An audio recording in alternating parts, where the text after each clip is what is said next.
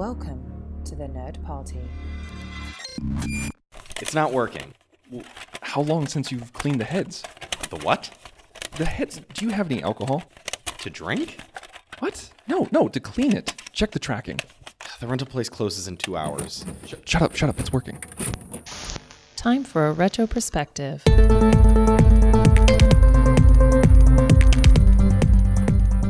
Welcome back to You Can't Kill the Boogeyman, the special retrospective here on the Nerd Party, looking at the Halloween movies from the perspective of two lifelong fans as we count down to Halloween 2018. I am one of the people pleased to be here with you, John Mills, and with me is Matt Hansen. Matt, how are you?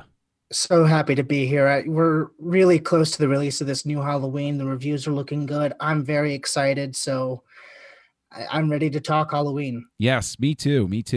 And we're ready to talk Halloween, but of course, we want to make sure that you know here on the Nerd Party, you can go to thenerdparty.com and you can check out a whole bunch of shows, everything from Star Wars to Doctor Who to Star Trek to Nerd Nuptials to film festivals to you name it, we got it. Come on down to thenerdparty.com. You want to give us some feedback on this series, thenerdparty.com/contact, look up filibuster, drop us a line there. You can, of course, go over and find the Nerd Party over on Facebook and Instagram, and Join Nerd Party is the handle over on Twitter. So, all right, we got that preamble out of the way. We have discussed Halloween, and we're coming in here in a special episode. We're going to be doing this episode here, but this is going to have a tie-in with Missing Frames, Sean Eastridge's show here. But before we get too deep in, just as a recap, we know how we approached the first Halloween. Matt, what was your first experience with the second Halloween? I want to say my first experience with Halloween 2, which is the one we're talking about today, obviously. So I had rented Halloween 1 from Blockbuster back when I was 14 and watched it and loved it. And like I said on that podcast, I immediately wanted to go back and get the second one the next day. I had to wait a couple of days, though, but eventually, I think it was within that same week, I went back and rented Halloween 2 and proceeded to watch that about 5 times before it was due back at the store. Well, how awesome is that, though? I know that we're in a different era with streaming and everything, but how awesome was it to find that gem like that, where you had the video for a couple of days and you're like, no, I'm going to watch the hell out of this before I return it. Yeah, it was great. I mean, I missed the video store aesthetic, especially when it came to like horror films. Even before I could watch them, before my parents let me watch them, those were always the ones that had the best cover art that you wanted to go explore in the video store. At least I did. No, for sure. And I think that there's it's like a lot like the record stores. And I know I'm going to sound like an old man standing on his lawn at this point, but there was something great about it wasn't curated for you. It wasn't recommendations based on anything. It was much more shot in the dark. But although, of course, with the case of Halloween 2, you had seen the first one, you knew you were going to, go in for the second one. Right. My memory for me is, I want to say my memory is lying to me, but my memory for me is that I saw them on the same night. I know that can't be the case, but I know that I saw them in very quick succession because the versions that I saw were the TV versions, were the first versions that I saw, especially the first Halloween. And I remember being very young. I remember finding them on one of the UHF stations. And so the memories are intertwined. Halloween and Halloween 2 have always been just intrinsically linked for me. And I think a lot of fans approach it that way. So when you saw Halloween 2 for the first time, did you feel that they fit together as an appropriate piece of a puzzle? Or did you feel that this was sequelitis and it got a little out of control? Where did you fall with it? No, I mean, I talked about last time how the beauty of the first one is that there's no gimmick or there's no mythology to confuse the thing. It was just about the boogeyman going after random people, and the random person he happened to pick was Jamie Lee Curtis. So in this one, you do get more of the mythology. We introduce a very big aspect of what will be the series going forward. But that said, I mean, considering the quality of horror sequels around this time, I really felt that this was a great follow-up. It's not the original, nor can it be. But in terms of sequels that that follow up classic originals, I really ended up enjoying this, and hence why I watched it like 5 more times before I had to return it. I kind of hold this as the standard for good horror sequels, but I'm sure that's about to get, if the reviews turn out to be true, that's about to get replaced by David Gordon Green's Halloween. But what's so interesting for me as far as my feelings on this is that I always felt like, because this is a direct sequel to the first one, it was all one big story for me. So when we first announced that Halloween 2018 was cutting out everything but the first one, I had to get used to the idea of like, well, then we're going to chop off half the story, but we're not really chopping off half the story. It just feels like it's half the story. Yeah, I think that Does that make sense? Yeah, no, it totally does. I completely agree with you that Halloween 2 is a real rarity in terms of horror sequels because it fits so perfectly that you don't get a sense that this is just capitalizing on anything. This feels like a natural extension of the story. Unquestionably, that's because Carpenter was still involved and had a hand behind the scenes and those sorts of things. But it's so telling because, like, you look at the other series, and Friday the 13th, part 2 does, Jason finally shows up sort of thing. And so there's the jump scares with that, but it's really just more of the same. Nightmare on Elm Street 2 goes off on this just bat-ass crazy tangent that's just like you see Nightmare on Elm Street, then you see Nightmare on Elm Street 2, and you're like, what? Are these movies even related to each other? And they kind of aren't. Like, it's kind of really wild because, like, Nightmare on Elm Street 2 completely feels like a film that was just appropriated from another property, and they said, just stick Freddy in it. Nightmare on Elm Street 2 is the Halloween 3 of that franchise. Yeah, it really, really is. It really is. And that would be a worthwhile debate about which one was better. But yeah, I mean, Halloween 2, there's a real effort here. And I think that's really what sort of sets it apart is there's an effort here in the, like the Empire Strikes Back school of, we're extending an existing story. We're not just capitalizing. We're actually expanding what you know. But it's unique even compared to something like Empire, because I don't know if you can think of any off the top of your head, John, but when I say this is a direct sequel, it picks up 30 seconds after the last one leaves off. From the time it takes Donald Pleasance to go from upstairs to downstairs is where Halloween 2 picks up. I can't think of any other sequel that takes place on the same day. I can think of sequels that like have a prologue that take place at the same time, but then jump forward like years later. Yeah. But never a sequel that takes place directly after the events of what you just saw. Usually they start and then it's like 5 years later, 3 years later, that sort of thing. I'm going through the mental Rolodex and I'm thinking Matrix, that's right after, isn't it? I guess Reloaded and Revolutions maybe, but not the first or the second one. Oh no, not the first or the second. Oh yeah, no, staying first or the second. I'm gonna. Well, you don't have to say first or the second, but I mean, I can't really think of any other sequel that, like, it tells the story from the same night or the same time. Oh yeah, no, I mean, because the thing is, I think the thing that disqualifies Back to the Future is that it sort of has its cake and eats it too, because it literally jumps what 40 years into the future, right? Okay, so technically, but Back to the Future is maybe the closest that we get. Yeah, but yeah, it's a unique sequel in that sense. Oh, absolutely, for sure, especially in the horror genre. I mean, because even by this point, horror movies are just sort of like grist for the mill. They're just spitting them out and just capitalizing on the wave of popularity. And I really think it's a rarity for Halloween 2 just seems so committed to making it worth your time to be in there. But one thing I wanted to get your opinion on is the violence definitely gets ratcheted up. Do you think that helps or hurts the movie? I don't know if it like helps per se, but it doesn't hurt it too much for me either. I mean, it is, we are going to have to start accepting the increased violence going forward, because this movie came out in 1981, and by this point we had already had Friday the 13th and Friday the 13th Part 2. Right. So by this point, audiences were kind of conditioned to expect more of a splatter film.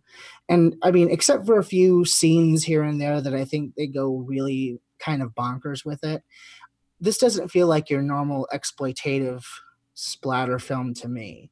They still managed to keep most of the atmosphere from the first one going forward, but yes, there's a lot more Ace Hardware red paint in this in this film than there was in the first one.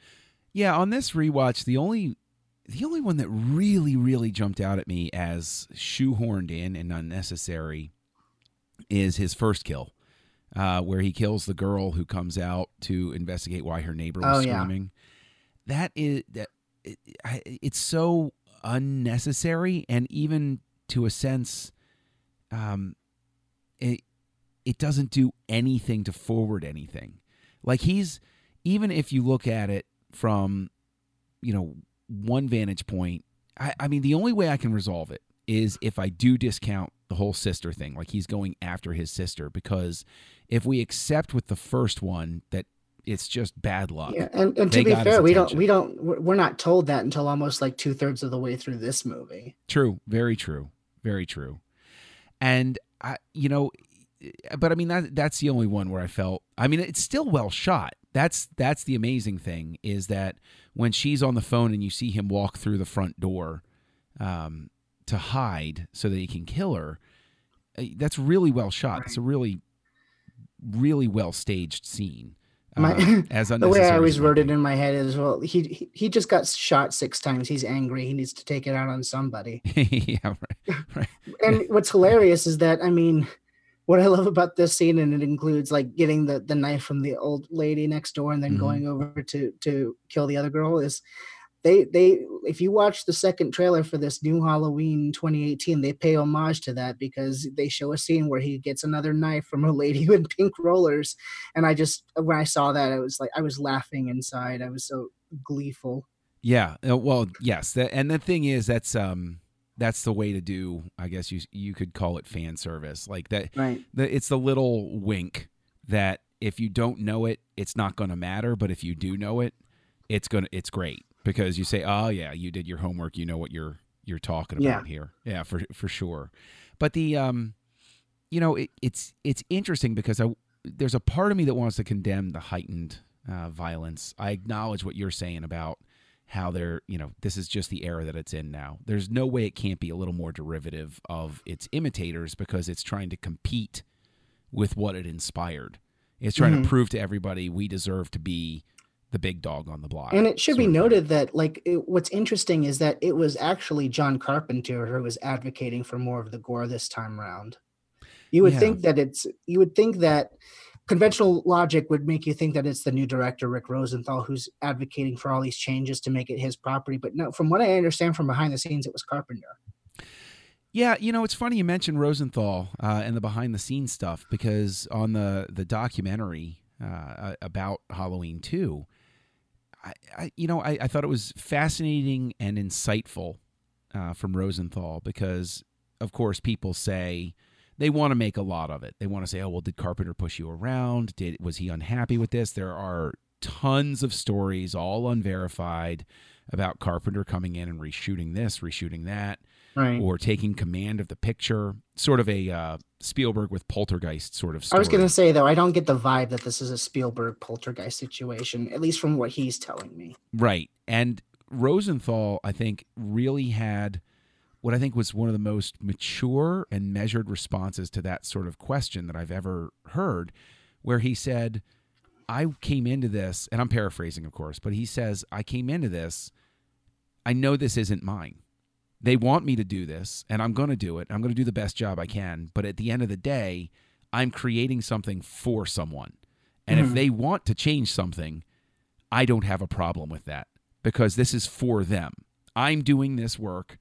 And if they don't, if the producer wants a cut, that's fine. If the director wants a cut, that's fine. If the exec producer wants a cut. And so I found it very refreshing, because a lot of times, to go back to the Poltergeist reference, Tobe Hooper gets super, super touchy about people asking about that, because the DGA even did an investigation on Poltergeist. And I think that It's just refreshing to see somebody who had come in and was eyes wide open about the situation. He was under no illusions that he was going to make it Rick Rosenthal's Halloween. He was Rick Rosenthal doing a sequel to John Carpenter's movie. You know? I mean, I admire that. You really feel and when you watch the film, because not only do you have like Carpenter and Hill are still writing and they're producing, and a lot of the crew is the same, it still has the atmosphere, for the most part, the atmosphere of the first one. I think that's also helped by the fact that they got Dean Cundy, who shot the first one, to come back and shoot this one, and the lighting, the way that the mood lighting is still the same. Yeah, I'm glad you mentioned the lighting in Cundy, because there is actually near the end of the film when Loomis has gotten to the hospital and Laurie is crawling through the parking lot and the Shape comes around a corner and there's a red light on him. Mm-hmm. And even when he's chasing her in the basement and he comes around the corner and there's like that red exit light illuminating him, I still to this day, when I'm walking through a parking structure or a building or anything like that, and it's dark and there's just that red, like, first thing that pops in my mind is, oh, please don't let the Shape come around that corner. Right. Like, I will just wet myself and curl into a ball and just accept my fate. Yeah. I mean, if we're going to talk things that really do work for me in this, the chase scenes are great. My favorite sequence, I think, in the film is the one in the basement with waiting for the elevator and it just closing barely in time. Yeah. It's the slowest moving elevator in movie history. Oh, freight elevator. That's what it is. But yeah, so I think that the cinematography does help with the continuity feel. Oh yeah, no, absolutely. You know, actually, and I'm sorry to double back, but like in terms of there's a scene that I'm very conflicted about, because in terms of the ratcheted up gore or whatever, the discovery of the doctor with the needle in his eye, like it's a little too much, but the lighting in there is great, and when he comes out from the shadows, as I guess just a callback to him coming out of the shadows with Laurie, I don't think it works not quite as well done, but it's still very good. Yes. And so that scene still stands out to me. Yeah, I mean, it is the lighting in that scene. It's like this dark yellow dingy lighting, and I think it's also the score that helps too, and that's something that we should talk about, because the score was such a character of the first one, and it's part and parcel of this series. Here we have the introduction of Alan Howarth, who's doing the music with Carpenter, and he's going to stick around until Curse of Michael Myers. Yeah. So we're gonna be talking about him for a while now. And so we took the original score and we overlaid an organ synth this time around. And I know some people like the purity of the first score, and I do too, because the first score is so simple. It's just a piano.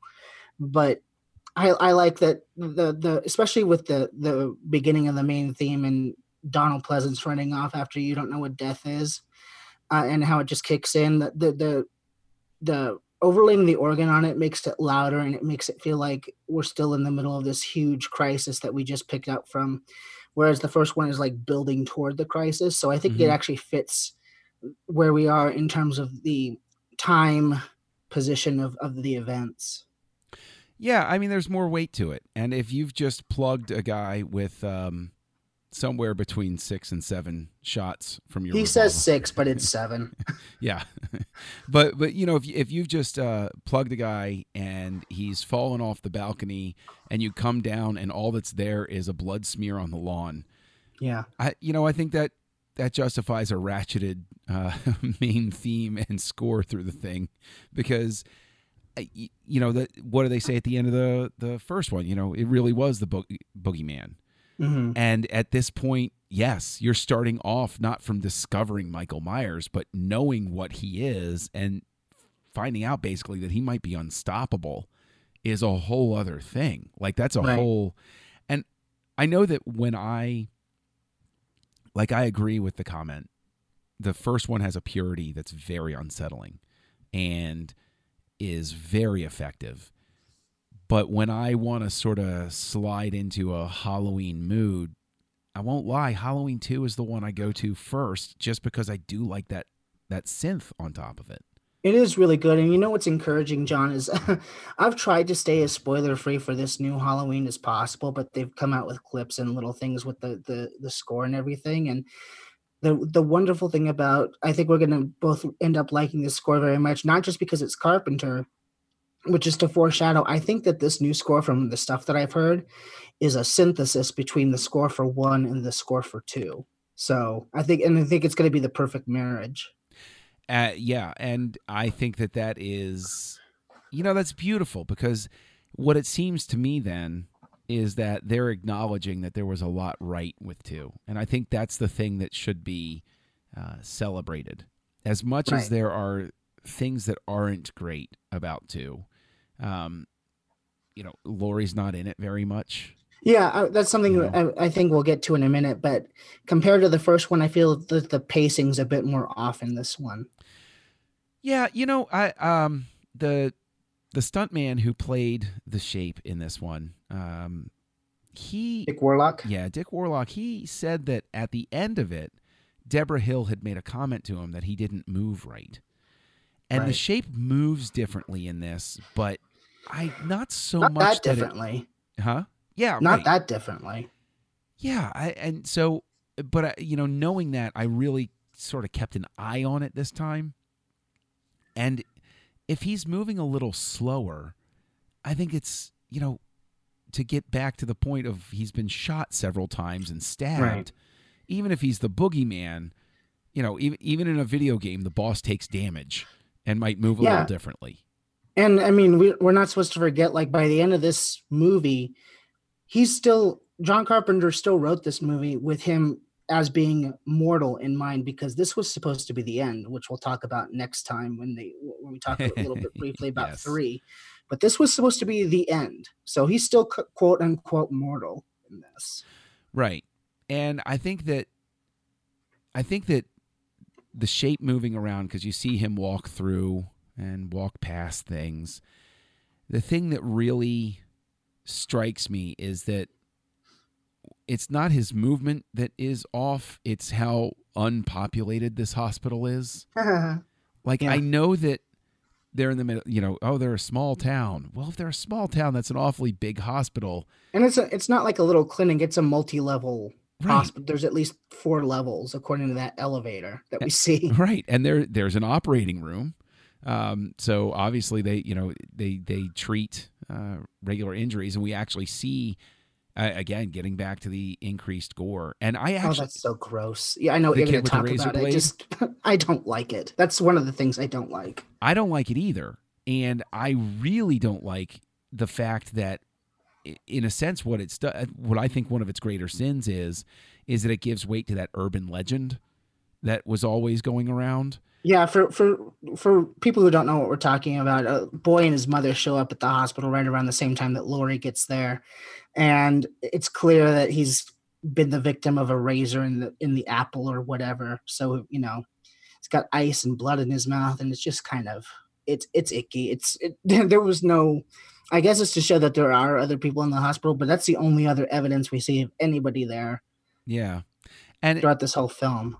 Yeah, well, there are babies there, but no mothers, apparently. Right. That's a very weird thing, because he goes into a nursery and there's only one nurse on staff. All the doors are closed. I've had the great honor and joy 3 times of being present for the birth of children. And I can tell you that a maternity ward is not quiet. It is a hopping place to be, 24/7. So it's like, regardless of whether it's Halloween night, right? And the nursery itself, the lights are out, and they don't really do that. And you go and the baby gets now. Yeah, but the lights aren't even, like, half the lights are out, right? And then the further down the hall is lit, right? And it's just bizarre, because I think that what happened. It looks like they haven't paid their electric bill or something. Yeah, right. I think that what happened is they got a great concept, and it was I don't think that it was, and I'm not saying this to cast aspersions on anybody, but I think that sometimes you get a great concept, you say, yeah, we're going to put it in a hospital, yeah, and it's not very busy, and then somebody doesn't do the research. If he had never gone to the maternity ward, I would never have this question in my brain. Right. I would say, oh, well, he just stayed out in the parts of the hospital that people weren't in. Well, given the geography of this hospital, we're not even sure if that is supposed to be the maternity ward. Like, I know in real life that's where it would be, but it looks like they just stick all these babies in some random room. Maybe they're having the moms trick or treat for their babies. I don't know. But you know what I mean? There's Yeah. nothing about the surroundings except for the fact that they're there to indicate to me that it's the maternity ward. Right, and to give the audience a thrill that he's near babies. Oh, no, he's near babies, sort of thing. I mean, but the shot's still cool of him standing in the shadows behind everybody. Yeah, absolutely. I mean, I think we can fairly talk about some of the issues we have with this film while still acknowledging that its strength as a sequel. Mm-hmm. I think one of the biggest things that you hit on for me in terms of issues, though, is for me the pacing, and a lot of that I think comes from the fact that Jamie Lee Curtis and Laurie Strode are in this movie, but because she's injured and in this hospital, she's doped up for like the first 2/3. So Laurie's there, but she's not an active character until the end. And that's when the movie takes off. Yeah. When Laurie gets involved. When she decides to be in it again, it's great. Yeah, because it's Laurie taking control of her situation again. And I think that the thing that is, like, it makes sense, story-wise, character-wise, everything, that she'd be in the hospital, that they would have her doped up. It doesn't make sense that they wouldn't have a police guard outside her door. But all of that aside, like, it really does come alive with her. And I think that's why it's just a testament to how important a character Laurie is, of course, but also what a great actress that Jamie Lee Curtis is, because it's her energy that brings the movie to life. And this could easily be, for her, she didn't necessarily want to come back, but she felt that she owed it to the fans and to John and Deborah to come back. And to her credit, I mean, she's not phoning in this performance, even though she's supposed to be drugged for half of it. Right. And it's interesting because they have sort of a love story sort of thing start happening with it. With her and Jimmy. Yeah, with her and Jimmy. What do you think of that?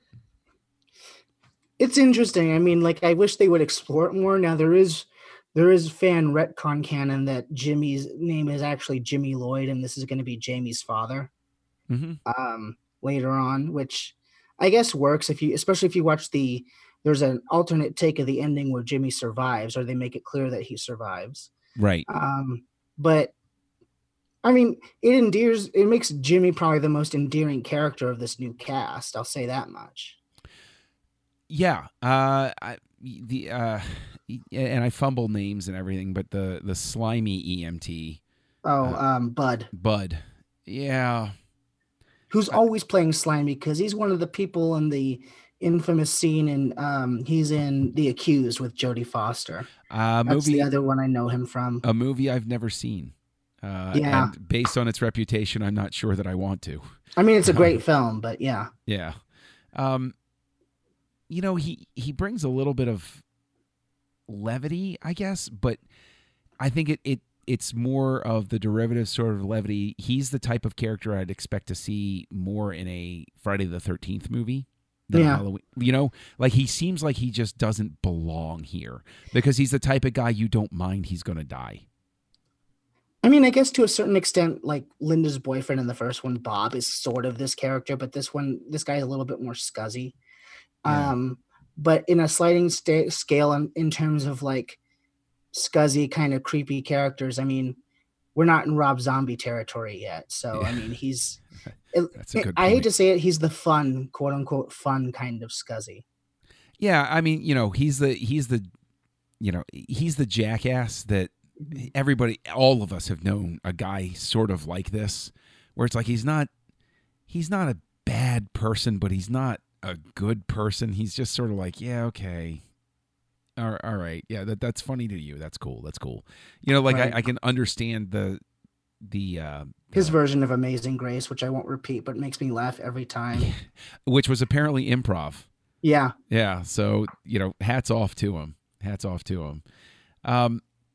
But I think that, obviously we're going to be picking up this conversation over on Missing Frames with Sean because he hasn't seen Halloween 2 yet. He's going to see the new one, and then he's going to see Halloween 2. Then we're going to compare notes. Yeah. But we haven't talked directly about Dr. Loomis yet. No, we haven't. And what's interesting about this is that it gives Loomis more stuff to do. Now he starts to become more of the big character that he'll be later, but he's still pretty restrained in this, comparatively speaking. But I think Donald Pleasance the writing lets the character come a little bit more alive than he was in the first one, because now everybody knows that he was right. He spends the whole first movie trying to convince people of the danger that they're in, and nobody believes him. So now all of a sudden he's the expert on Michael Myers. Yes, and acknowledged, but also strangely pulled out at one moment, which is, it seems almost like they needed to create an obstacle for him to overcome. And I don't have a problem with it. I'm not trying to say that. Also, too, they needed a reason. They needed an event to happen to where he will learn that Laurie Strode is his sister. Yeah, which doesn't make sense when you think about it, because I mean, if he spent 15 years with this kid, and eight of which you tried to get through to him, I find it very hard to believe, and I just go with it because I have to, and it doesn't. In the end, it doesn't hurt the movie that much, but I find it very hard to believe that he knew about the sister who was stabbed. He obviously knows as much as he can know about Michael, but somehow the fact that Michael had a younger sister slipped through the cracks. Right. The only way that you could possibly fan retcon it in your head is that by the time he was assigned to the case, like months later or something, they had already spirited Laurie away. But given the fact that Michael never says a thing, all you have is that he stabbed his sister. It's not like he's written some manifesto that I must kill all of my family members. So why would they have even looked into it? Why would they have even done that? Because unless I guess the parents are dead or what have you. Also made me wonder too, was, because we never really find out in this timeline, was she even born yet when he killed the older sister? I mean, because that's a good question. They mentioned that the parents died 2 years after he killed his sister. So I guess maybe she could have been born in that interim, but then it doesn't make sense. Like, how would he know about her being right? Because she has up into a conundrum. Because you have to think for this whole time that Michael Myers knows that Laurie Strode is his sister. Well, she has the drug flashback of seeing him as a kid. Now, that's the thing, is that what do you make of that scene? Do you think that was real? Did that really happen? Because it's so bizarre. I always took it as such. I took it that she's remembering about Michael. And that she repressed it? I guess. I think, and I as you've pointed out numerous times, and you're right to do so, is that the sister thing was the product of writer's block, right? Yeah.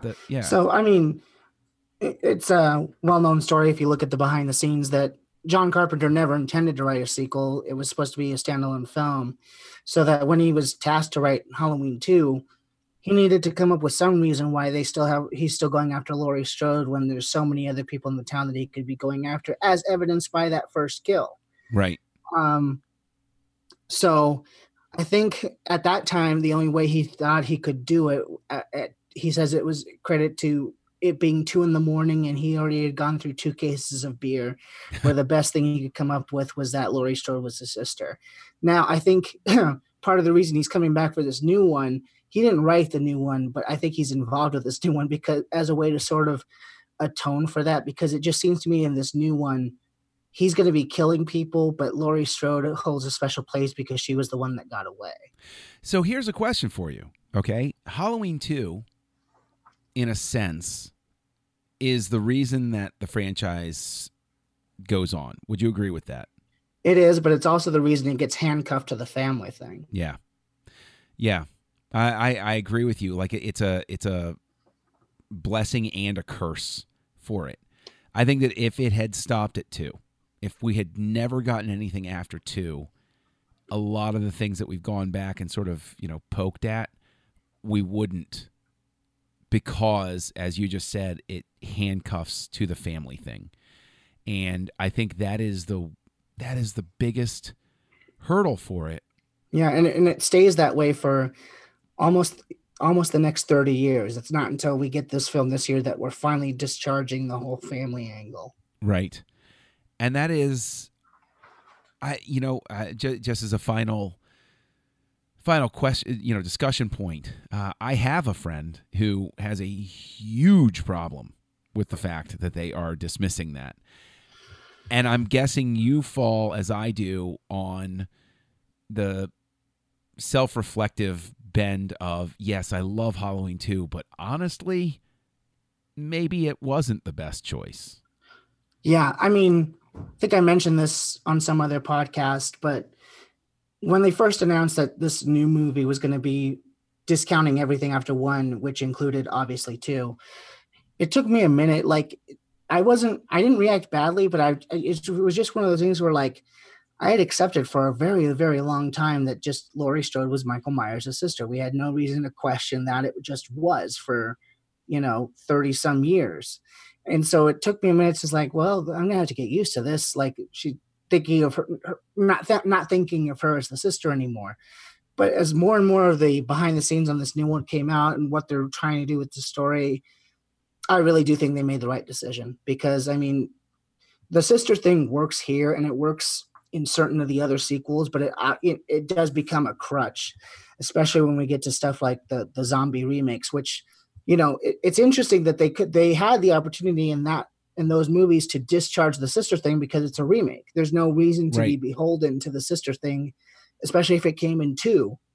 But Zombie inserted it back in 1, in his first reboot, that she's still the sister. Right. So, I mean, we've been with it for so long. I think it's time to get a fresh perspective. And by not making it the sister, I think it could actually have the potential to be more powerful.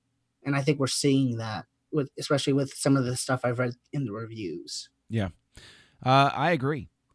So I think that this is a tantalizing enough appetizer, and you, dear audience, can follow us over for a continuation of this discussion over on Missing Frames here on the Nerd Party, where we'll be discussing this with Sean Eastridge, especially after his viewing of Halloween in 2018. And so, Matt, if people want to continue the discussion with you, where can they track you down? Yeah, they can find me on Twitter at mhansen0207, HANSEN. And you can find me on Twitter at KesselJunkie, KESSELJUNKIE. And here on the network, I'm co-hosting Aggressive Negotiations, a Star Wars podcast with Matthew Rushing. So until then, remember, John, it was the boogeyman. As a matter of fact, it was.